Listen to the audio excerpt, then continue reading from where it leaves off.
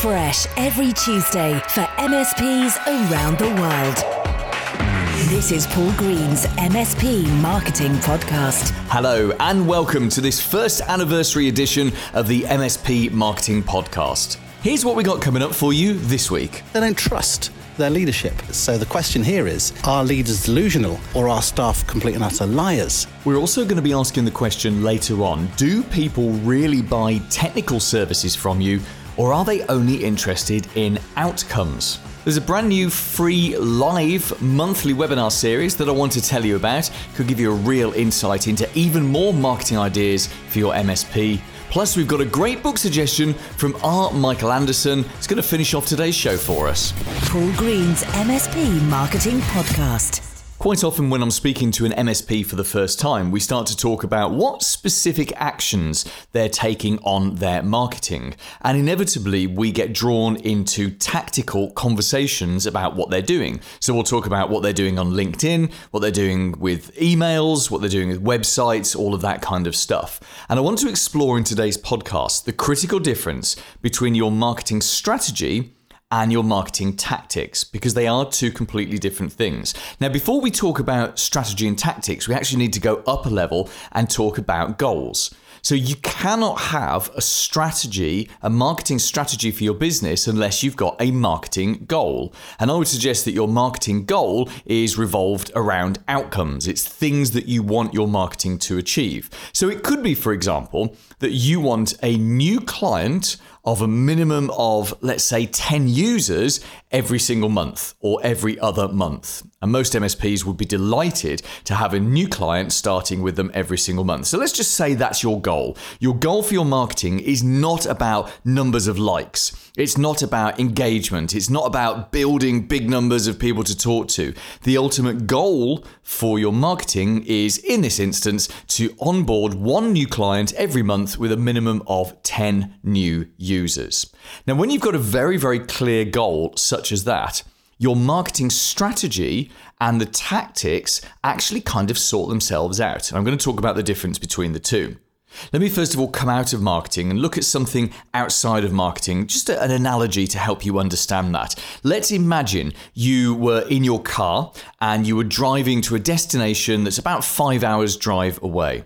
So your goal is that destination. Let's call it Destinationville. And you can now, and we don't tend to sit and make these decisions, we certainly let the sat-navs do it for us, but you could then set the strategy for how are you going to get to Destinationville. And you might decide that your strategy is to use the fastest roads available, which in the UK would be motorways, in the US would be freeways. So that's your strategy. The strategy is the fastest roads available. Once you've set that strategy, the tactics become easy. So in this analogy, the tactics are the specific roads that you would use. So for example, where I live in the UK, I live just off the sort of the main motorway that goes from south to north. It's called the M1, and I actually live about 2 miles away from the M1. So for me, the tactic to get to Destinationville would be to get onto the M1, get onto the M6, etc., etc., etc. And I would just jump from motorway to motorway to motorway until I got to Destinationville. So just to recap there, the strategy is to use the fastest roads. The tactics are the specific roads. Now, let's say I'm on my journey and actually the M6 is closed for some reason, in which case I could switch to a different motorway. So I might find myself going out of my way a little bit. I might add 20 or 30 miles to my journey, but all that I've switched is my tactic. I haven't switched my strategy. My strategy remains fast roads. I'm just switching my tactic. I'm not going on the M6. I'm going on a different motorway. Do you see the difference now between strategy and tactics when you look at it that way? Now let's imagine that the M6 was blocked, but there were no other motorways available to get me to Destinationville. That's when I would have to change strategy, because my strategy of using the fastest roads is no longer available to me. So instead I'm going to have to switch to slightly slower roads. Let's call them trunk roads, and I would have a plethora of those available to me. That's the difference between switching strategy and tactics. What we typically find in marketing is that once you've got a goal and once you've set a strategy, it's very rarely the strategy that changes. It's the specific tactics that change. Let me give you an example. So the goal is to onboard one new client every month, and we might set out that the marketing strategy is to build multiple audiences of people who are willing to listen to you and what you've got to say and your marketing and your education pieces, and you're going to build those across different platforms. So that is your marketing strategy. You're going to build multiple audiences, you're going to build a relationship with them, and then you're going to commercialize that audience. And that, by the way, is in a nutshell the marketing strategy that I teach and that I help to implement with virtually all of the MSPs that I'm working with. Build multiple audiences, build a relationship with them, and then commercialize those audiences, commercialize those relationships. So to onboard one new client every single month, to build those multiple audiences, we need to pick our tactics. And in this instance, we're going to say tactic number 1 is we're going to build an audience on LinkedIn. Tactic number 2 is we're going to build an audience on Facebook. And tactic number 3 is we're going to build an audience on email. So we've got 3 specific platforms there: LinkedIn, Facebook, and email. Those are 3 specific tactics. So off we trot, we go and get started, and we start to build up our audience across those 3 platforms. Now, we've got our goal, we've got our strategy, and we've got our tactics. Let's say that something changes at a tactical level. Let's say the MSP suddenly decides that it wants to move into hospitality. So it wants to be the MSP for hospitality businesses in the area. And a review of the marketing that hospitality businesses do reveals that actually they don't use LinkedIn. They use Instagram, because these are predominantly consumer-driven businesses and they're using Instagram to reach consumers. Now, often when someone's using a platform to reach their own customers, you can use that platform to reach them, because you'll find typically the decision maker is the one that's on that platform. So now we have a tactical shift. We're still trying to build audiences, but instead of trying to build them on LinkedIn, we're going to stop using LinkedIn and we're going to start building that audience on Instagram. The goal hasn't changed, the strategy hasn't changed, it's just the tactic that's changed. Can you see how simple this is when you break it down like that? So long as you have a very clear goal for what it is that you want from your marketing, then it's a lot easier to put together a good marketing strategy. And once you've done a marketing strategy, it is almost so easy to get the right tactics. And this is why you have to start with the goal in mind. You have to know what it is that you want to achieve. And I'm chuckling because the vast majority of MSPs don't do that. They don't formally sit there and think and say, hey, what actually do I want my marketing to deliver? Even when they're hiring marketing people, they're talking about the wrong metrics, about engagement levels and about this and that and how many leads generated. The ultimate measurement of any of your marketing is whether or not you achieve the end goal. So you've got to figure out that end goal, and you've got to figure out your strategy before you even start to think about which tactics you're going to use. Here's this week's clever idea. Here's a loaded question for you. Do you think that the decision makers that you want to reach, those business owners and managers, do you think they buy technology services, or do you think they actually buy solutions? Do you think they buy peace of mind? I called it a loaded question because it's kind of obvious, isn't it? Of course they buy outcomes, they buy solutions, they buy peace of mind. That's what they want. They want to go home on a Friday afternoon knowing that their IT is just going to work again on a Monday morning. They want to go to bed of an evening and know when they're lying in bed, comfortable and warm, that there's very little chance of them being hacked because you've got their back. That's what these people buy. No one buys technology and buys technology services for the sake of the service themselves. They buy it for the outcomes. And yet, across the world of MSPs, we see marketing that sells stuff rather than outcomes all the time. Even in sexy things like data security, and yes, data security is sexy because it's a big ticket, high in demand service right now. Even something like data security, the marketing for it is far too focused on the specific things that you will do rather than the outcomes that they get from it. And I appreciate it's very hard for technical people to sell a technical service to non-technical people without getting down to describing exactly what's going to happen, but that's not what these people buy.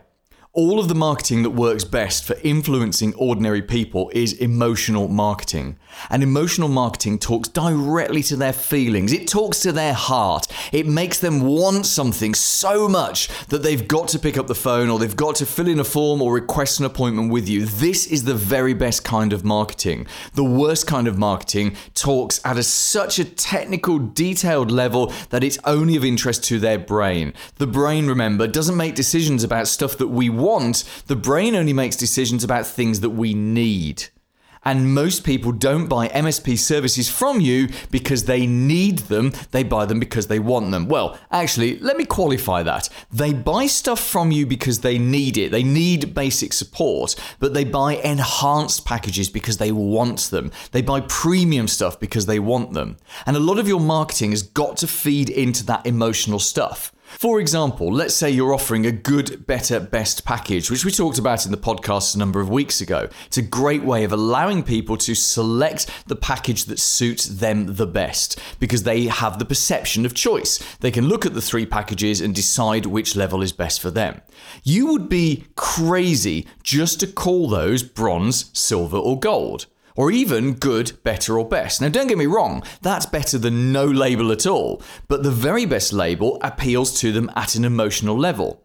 So you might call your bronze package the basics or all the basics you need. And you can say, look, to keep your business safe, to keep your business supported, these are all the basics you need. You might call the middle package the growth package, and you say, we've got some more services here which will save you more time, provide extra levels of security and service and convenience and productivity, and it's designed for businesses that are in growth and want to continue that growth. And then you might rename your very best package as the entrepreneur package or the high growth package, and you say this is designed for those businesses that are really going somewhere really fast.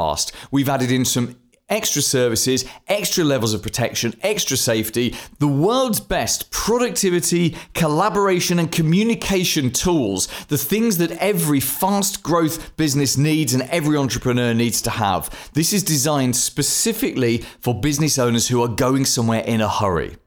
Now, even just changing the descriptions of those 3 packages suddenly appeals to people at a very emotional level. Because some people will look at that and say, do you know what? I just want the basics. I'm happy with the basics. It's a choice. And they are satisfied. Emotionally, they're satisfied to make that choice and go for that package. Others will look at it and say, do you know what? We are in growth. Even in these difficult times, we're growing. We want, here's the thing, we want to grow. Often people will buy things that are where they are going, not where they currently are. They might not be in growth right now, but they might buy something to be in growth. That's why they would buy your growth package.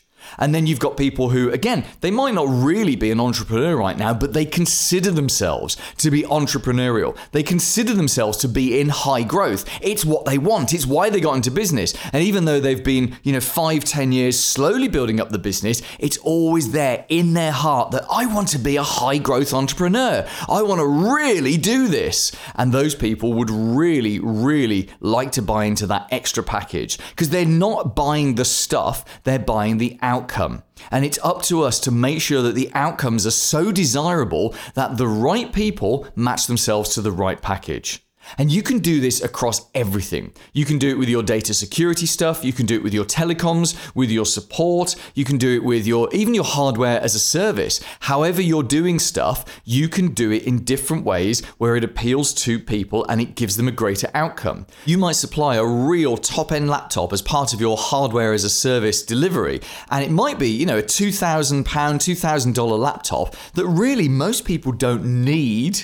But it's not about whether or not they need it. It might be about whether or not they want it. And you might say to the people you're talking to, look, most of the laptops we do, £500, $500, that's suffice for most people. Because you are a high growth entrepreneur, you need a better machine that's higher quality, that's more future proof, that's better suited for the incredible demands that a high growth entrepreneur such as yourself places on their technology. You never want to lose your time because your hardware lets you down. So we recommend XYZ machine, which is a $2,000 machine. But of course, it's as a service, so you're just renting it anyway. Because let's be honest, most people buy by looking at the cash flow rather than looking at the actual price, which is why as a service is a great thing to do to any kind of hardware. You should take any kind of hardware and just put as a service on it.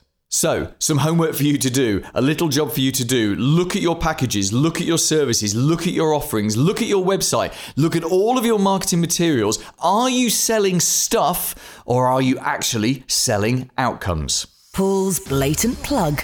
Thank you for listening to my podcast. Whether you're a new listener or you've been listening for a number of months or even right back to that very first episode back on the 5th of November last year, which is just crazy, isn't it? How much has changed in the last 12 months? But thank you so much. I really appreciate your time listening to me and my guests on this podcast. And if you do enjoy it, we actually have something new and something extra which is available to you right now. Now, don't worry, the podcast isn't going anywhere. We're going to keep putting this out for the foreseeable future, certainly at least for another year or two. But I also now have a live monthly webinar. I just launched it a few weeks ago. It's called the Live MSP Monthly Profit Booster.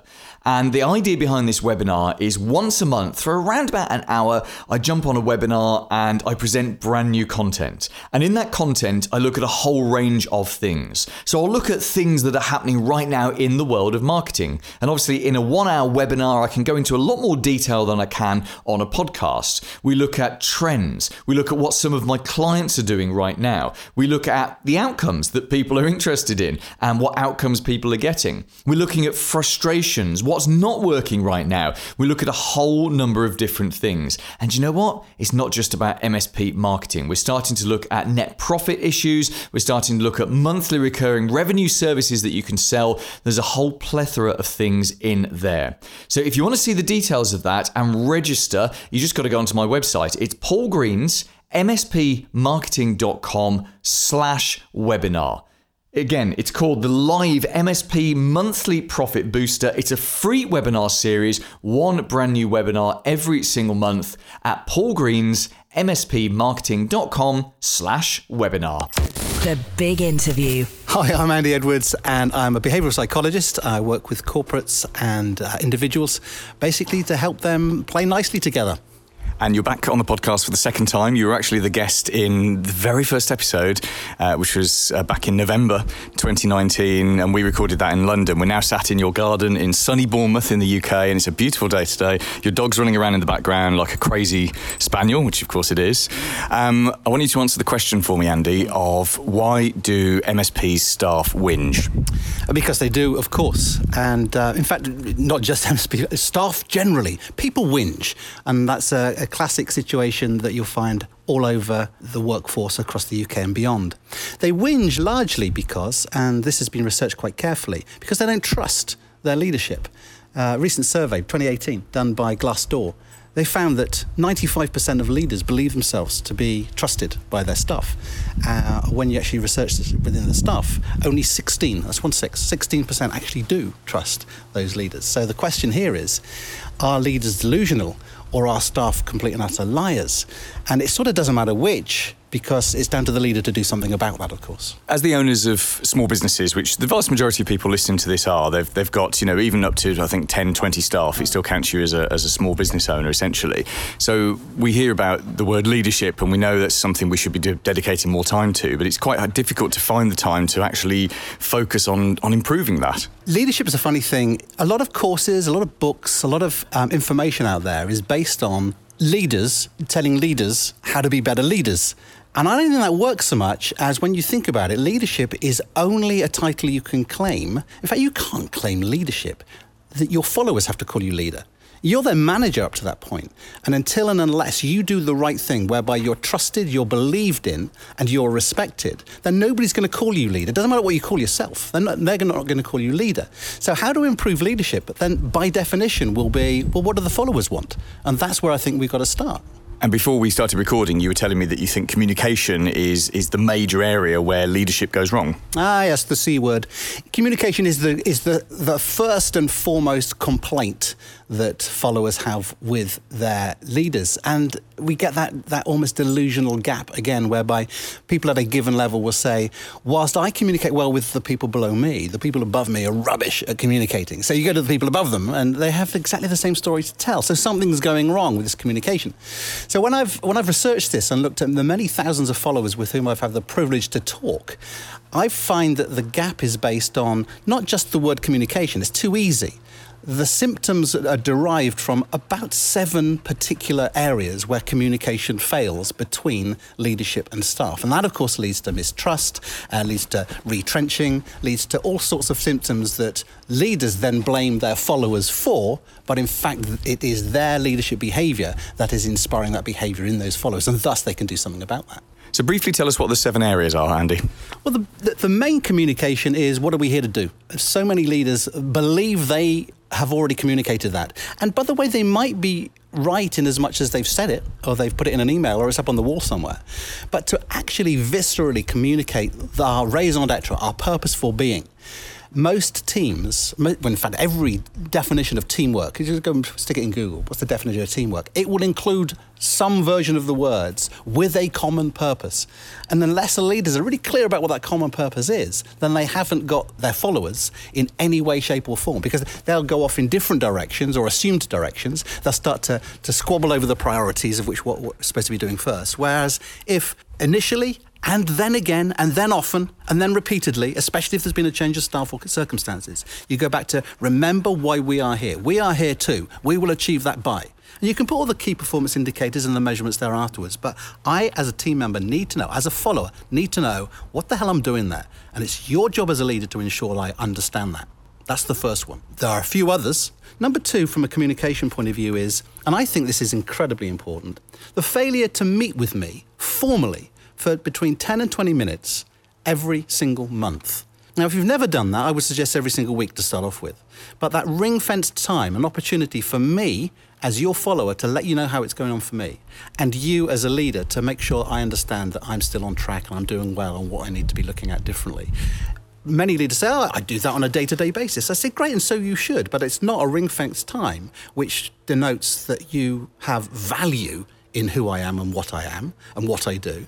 So have that ring-fenced time. Caveat here, if you arrange that ring-fenced time and then say, I can't make it tomorrow, I've got something more important to do, you've basically given that follower the message, you're not that important, I don't value that much. So be very careful. During COVID, for instance, I've known the best leaders I know, they're on the phone to these guys. They're saying, I'm not missing out on speaking to you. I'm not going to miss out on the communication. So one-to-ones, ring-fenced time with every single one of your charges, which brings us to a sub-point around, some leaders say, I lead 50 people. No, you don't. You don't. If you're leading more than a team of about 8 to 10 people, then you are going to be pulled apart. You're not a leader. You have some authority over them, but that's not leadership. So absolutely make sure that you're meeting with your staff at least once a month. Number 3 is part of that is when they bring something up, a concern, a worry, a moan even, as they will certainly start off being, is do you close the loop? Do you say, that's really interesting, I'll get back to you, and not bother? Do you say, all right, we need to do something about that, and then fail to go back? No, there's only 4 answers you give to somebody with a concern or a problem. The first answer is this: yes, we'll sort it. Well, how much do you need? Go buy one of those things now. So you can say yes and immediately. Closed loop. Second answer, by definition, the second issue will be a slightly bigger answer than the first one, which will be, yes, I agree. What's the first step we need to take? Are we sure we've got the business case in place first? So it's still a yes. Of the 4 answers you can give, the first 2 are yes. As is the third answer. The third answer is, yes, I understand why you would say that, and I see there's some other priorities in place that we need to be addressing first. But do ask me again in 3 months' time, 6 months' time, what have you. So you're still saying, I value your judgment, I value your opinion, and I value the fact you've brought me this issue, this concern, this idea, this goal. And there are other ideas and priorities first. By the way, if they don't know what those priorities are, then as a leader, you need to ensure that they now understand why that is a lesser priority. So that's part and parcel. So you've got to close the loop as well. The 4th out of 7 is failing to elicit or even be open to challenge from your followers. The idea that a leader thinks they've got to know best or be the boss or in charge in some sort of macho or machess sort of way. No, you're as vulnerable as anybody else to the vagaries. Well, we've certainly seen that as of late, haven't we, of what else is going on. So absolutely, you must be open to the idea of somebody turning around and saying, I don't know why we shouldn't be doing it this way. Or how about if? Or, boss, that doesn't serve me when you do it in that way. It would be better if. And for you not to turn around and say, well, I'm the boss, you get on with it, I pay you, I'll tell you when you're doing a bad job and move on. No, absolutely. And my suggestion as a leader, not only do we accept challenge, we mine for challenge. We seek challenge. We almost demand challenge, but in a non-scary way would probably be the best way of doing that. The remaining three, which probably haven't got time to go into, let me just give you the headlines on that. First one is failing to be specific in your positive or constructive feedback. We need feedback as followers. Are you being positive or constructive, but being specific with that? It's quite a big section to look at as to how to do that. The worst case scenario is you don't give any feedback at all. Number 6 of 7 is failing to appreciate or give credit for an individual effort. Okay, let me simplify that. Say thank you sometimes. In fact, say thank you a lot. It's a validation. It's showing that you're valuing it. It's the cheapest and easiest thing to do. And probably out of the 7, it is the easiest one to do and probably has the most disproportionate positive effect.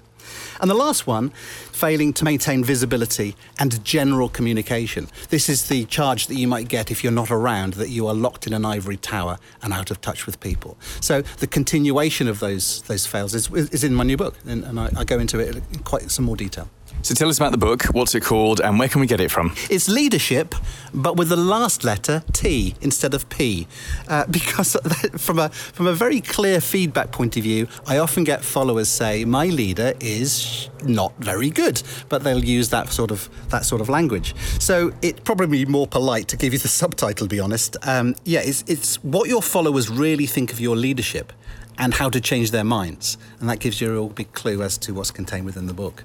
And where do we get it? It will be on Amazon at some point, but go to the website. It's www.mynameandyedwards.biz, and it'll be reasonably obvious where you can get hold of the book on that website. Paul Green's MSP Marketing Podcast. This week's recommended book. Hi, Paul. I'm Michael Anderson here. I'm a leadership expert and trainer, and I wanted to think of a really cool book, sort of off the beaten path that people might not have heard of before that would give value. And it's called The Surrender Experiment by Michael Singer. But it's about this hippie who really all he wants to do is go and meditate. But what he tells himself is anything that comes around his life, he's going to say yes to. And I won't spoil the whole story for you, but then he buys one of the first PCs. He becomes a programmer. He comes up with this software package, and it turns into, he's the CEO of $1 billion public company, and it just goes through a really interesting path. Really resonated with me as a software guy who's a little bit spiritual as well. So anyway, it's called The Surrender Experiment by Michael Singer out there. How to contribute to the show. What's a book that you've read that you think, hey, Paul's audience would find that book fascinating? I'd love to get you on the show giving your book suggestions. You can actually do it without even having to speak to me. We've set up a special page on my website, paulgreensmspmarketing.com/podcastbooks. And on there, you can see the details of how to leave me a book suggestion. There's a little script there if you want to use that script or just use your own words, completely up to you. And I've even listed all the books that have already been suggested. Now, you can make a book suggestion whether you're an MSP, whether you're a vendor, or whether you're not even in our world, but you've stumbled across this podcast and you're finding it quite interesting. We'd love to get your book suggestion. So you can leave it and send it to me very simply at paulgreensmspmarketing.com/podcastbooks. Coming up next week. In the future, we could see some more technicians coming onto the market as companies struggle with their customers coming back to normality. That's Chris Duggan. He's an MSP recruiter based in the UK, and next week he has got some cracking ideas for you to make recruitment easier. Whether you're finding it easy or difficult right now to get the staff that you want, my experience of most MSPs is that they find it quite difficult. Chris has got some amazing ideas about building up pipelines of staff so that when you've got a vacancy, you've got a whole bunch of people that you've already talked to that you can go and see who's ready to join you at your business. So Chris is going to be here as our guest next week. We're also going to be talking about a podcast that's about hacking, and it's about the criminal underworld. It was recommended to me a few months ago by one of my clients, and I've quite enjoyed dipping in and out of it. And remember, I'm not a tech, so if I enjoy it, it should be something that you would enjoy as well. We've also got a book suggestion next week from Heather Harlows. Now, it's a book that I read about 20 years ago. It's one of those that you can read in one sitting, and it really does give you food for thought. And the final thing we're going to talk about next week is why you must have a live calendar on your website. As we start the second year of the MSP Marketing Podcast next week, I'd love to see you then. Have a great week. Bye-bye. Made in the UK for MSPs around the world. Paul Green's MSP Marketing Podcast.